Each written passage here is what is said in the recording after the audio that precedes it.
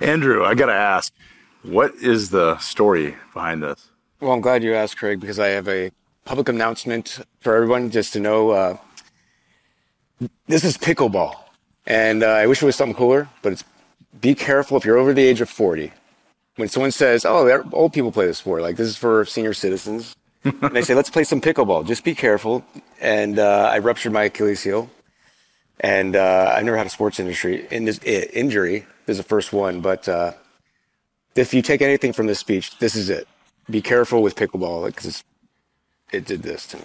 You know, we've had a lot of conversation this morning about net zero, China, and now pickleball. These are obviously very important topics for everyone. It is a dangerous situation, it's pickleball. So, Andrew, you have had a track record of starting businesses, growing them to sufficient scale, exiting. You've had at least two exits, and now you're involved in a number of companies.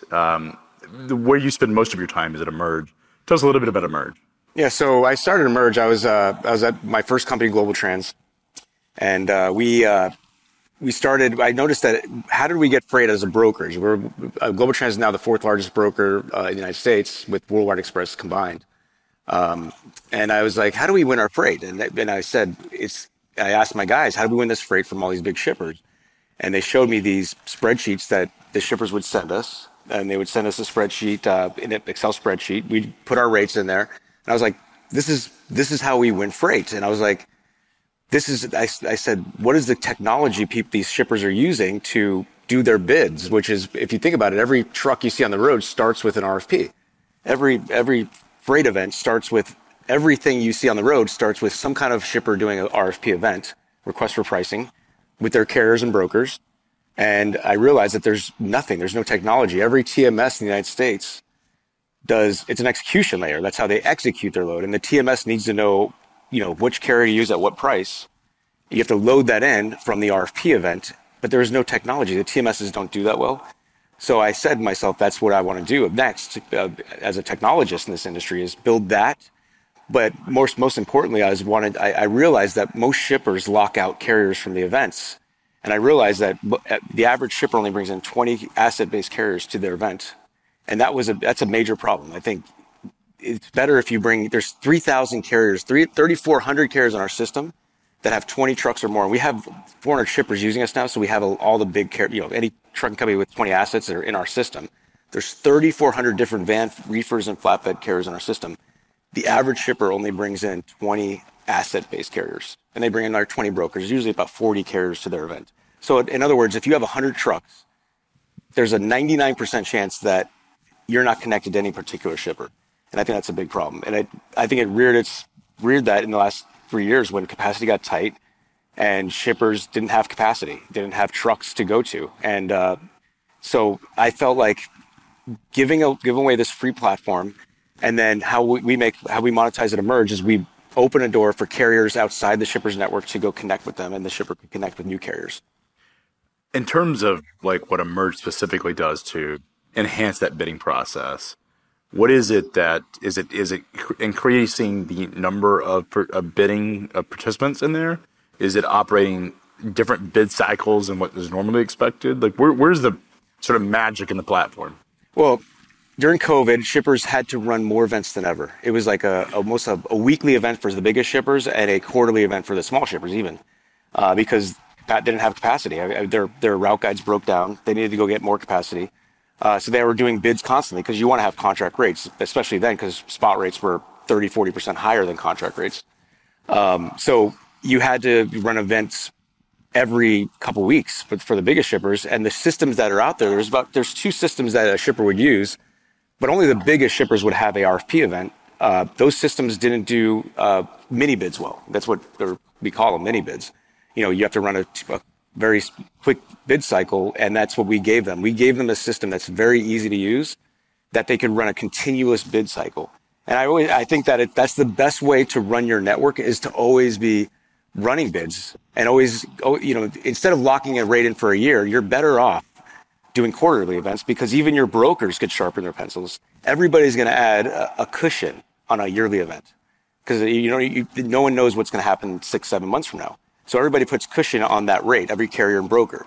But if you run a quarterly event or a smaller event, the shorter time cycles, the better you're going to pay in trucking, because no one has to, everybody could, especially brokers could actually take more risks. A broker can't take a risk on a yearly event or as much as they can on a quarterly event.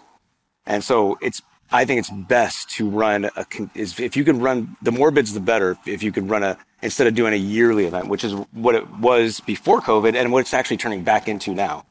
So I like to educate shippers that it's the best shippers that pay the least amount, that run the most efficient trucking networks for drayage, van, reefer, flatbed. That's what our system does. Run a lots of it. They have bids every month or every quarter at least. Andrew, you and I met in 2018, I think it was. We were at a BB&T conference down in Florida. And he said something that has stuck with me ever since. It's been 5 years. Is that there are 300,000 people in the United States at the time. This was 5 years ago. We've seen a lot more growth in that work in freight brokerage that do nothing but price and capacity discovery, and how inefficient that process is. Now, you built Emerge understanding that was the case, and that you wanted to solve for that, I believe was sort of the foundational thesis behind it. How far in that journey have you gotten with Emerge? Well, yeah, like what I told you then was, I remember being a broker, and I heard a carrier. I was at a carrier once. I visited a carrier when I was at Global Trans, and I saw what happens in the morning at your typical carrier. And there's 100,000 of these guys. Most of the carriers rely on brokers. The tail end of carriers. If you don't have 20 trucks, if you have 20 trucks or less, which most of the carriers have, they rely it's like mostly broker they're getting. And if you sit with any of those guys in the morning, the first call typically is, one of the top 5 brokers, and the second call is, and it's just constantly, they're just taking call after call from brokers. And I feel like that, we have a spot market at Emerge. I always felt that is the biggest, one of the biggest problems in our industry is that there's there's probably more people calling trucks, trying to book trucks than there actually trucks. If you think about all the carrier sales reps just in Chicago alone. And, I think that's something we want to solve over time, but no one's solved that problem yet. It's still a thing, where a carrier has to, most trucks are still booked with a carrier sales rep calling the carrier in the morning. And just think how inefficient that is, because you're a carrier and you have a truck that you need to move. You're going to take the first load that pays you, if I want to make $2 a mile or now it's $2 a mile. I want to make $2 a mile on this load. You're going to take the first guy that pays you $2 a mile, even if you have to deadhead 20, 30, further to get it. If you just waited 3 hours, you could have, maybe there's a load that was more efficient and paid a little more, but you don't have time for that.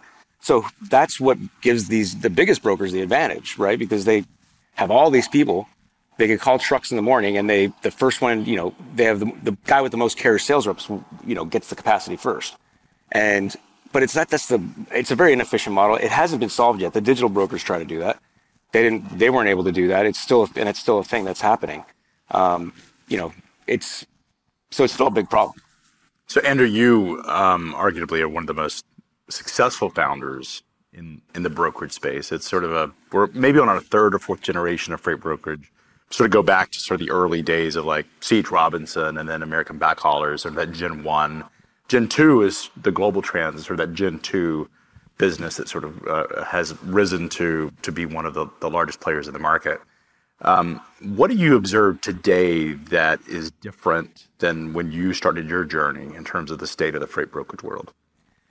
Well, I think there's way more freight brokers. I mean, everybody that worked at C.H. Robinson and Coyote in the early 2000s started their own freight brokerage, pretty much. There's still probably 100 freight brokers that have $20 million or more in revenue per year.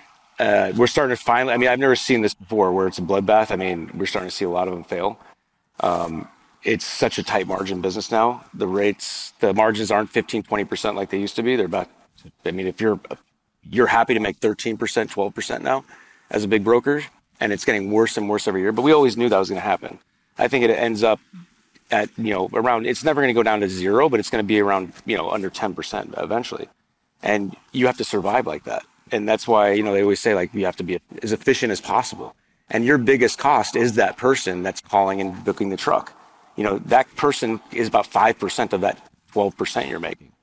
Just the person that's booking the load, calling the load, just finding the capacity. So, if you still have that, in 5-6 years where you're relying on a carrier sales model and your margins are only 9%, and your admin costs are about the other three, a couple points at least. You're not going to, you have to, how do you survive as a company, right? Because you're not going to be able to even attract investors or pull a profit. So, I think that it's going to go away eventually, but it hasn't. It's kind of crazy. I thought everybody thought it would be gone by now, but it's still it's 98% of the loads are still booked by a carrier sales rep at a broker. For the $100 billion brokerage industry, it's a person. It's not digital. It hasn't been digitized at all. It's funny.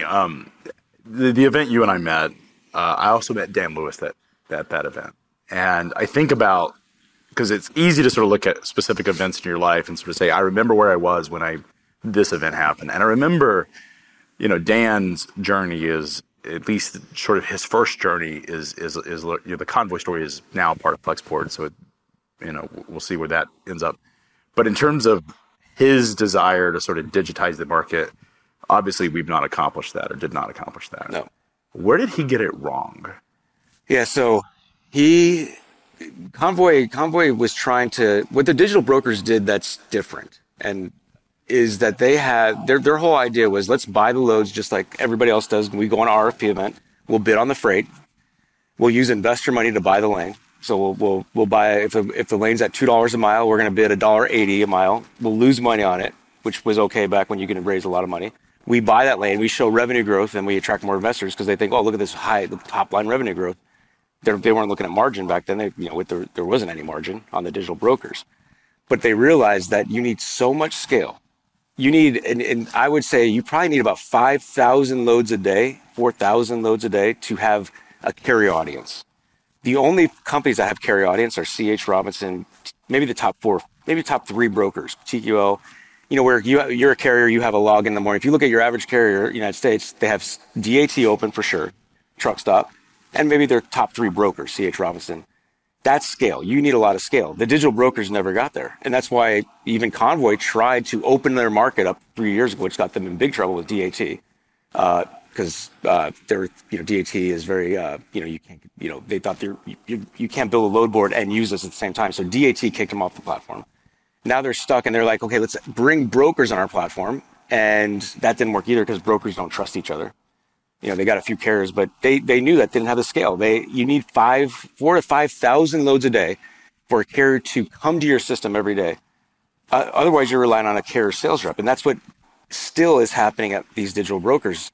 They say, hey, we're digitizing freight, but the only way to digitize freight is to have enough scale in your marketplace, meaning enough loads that you don't need a carrier sales rep to be calling all these trucks in the morning.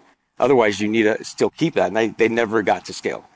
They never got, 4,000 or 5,000. They were like 1/3 of that. You're suggesting the reason that the freight market has not digitized, the freight brokerage market specifically has not digitized, is because the platforms that are out there have not achieved sufficient scale to be able to affect that.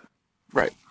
With the exception of the big brokers. But I would say this, the problem is they still have to go with a person onto, remember, 93% of the trucks you see on the road now are contract. It was 30%. 70-30 during COVID, spot versus contract. It's back to 93% of a shipper's freight is contract. So the spot market's pretty much dead. So they still have to go on an RFP to win that freight with a person. They buy that freight, and then they can digitize. The biggest brokers are, and that's what I say. I when the whole digital broker thing happened, I was like, wait, C.H. Robinson's digitized. Like They buy the freight just like Convoy does. They throw it on chrobinson.com, and the carriers buy it. So the biggest brokers can do it. And that's why they could still pull, C.H. Robinson still makes pretty good money on their 13% margin because they are pretty much digitized. But they still have to go an RFP event every single time and buy that lane. So it's not like you're not going to disrupt anyone with the current model. So it's not like, and the digital brokers never got to that point. And then I would even say like the biggest guys aren't trying hard to make it. They still, if you ask them, they still have most of their trucks being booked by the person because it's the easy button, and that's their model. Their model is we have a big carrier sales rep force. They have a relationship with the carrier and they sell to the carrier. So even though they have the scale to do it, it still isn't digitized even for the biggest guys. But it's not, I don't think anybody has to worry about digitization and some big broker just taking over everything like everybody was kind of worried about 5 years ago.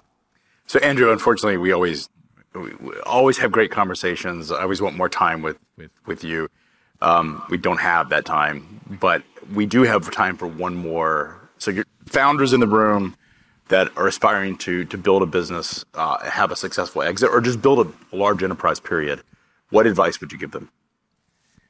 Well, it was much easier 3 years ago, but the digital brokers pretty much took all the money for the investors. Now investors are kind of shy from this industry. I say, there's still a lot of money. There's still a lot of ideas that haven't been done yet. This industry hasn't been digitized at all. Everything, it's getting there, but I think there's still so many ways that you could start a business in this industry and do something big. So I think it's just harder than it's ever been because, again, there's no money. You have to bootstrap. You have to figure out how to make money without burning money and spending investor money at this point. It's back to what it was 10 years ago. So make a profit. Yeah. All right. Yeah. Thank you so much, Andrew. Thanks, Appreciate it, everyone. Good? Awesome. Thanks. Great.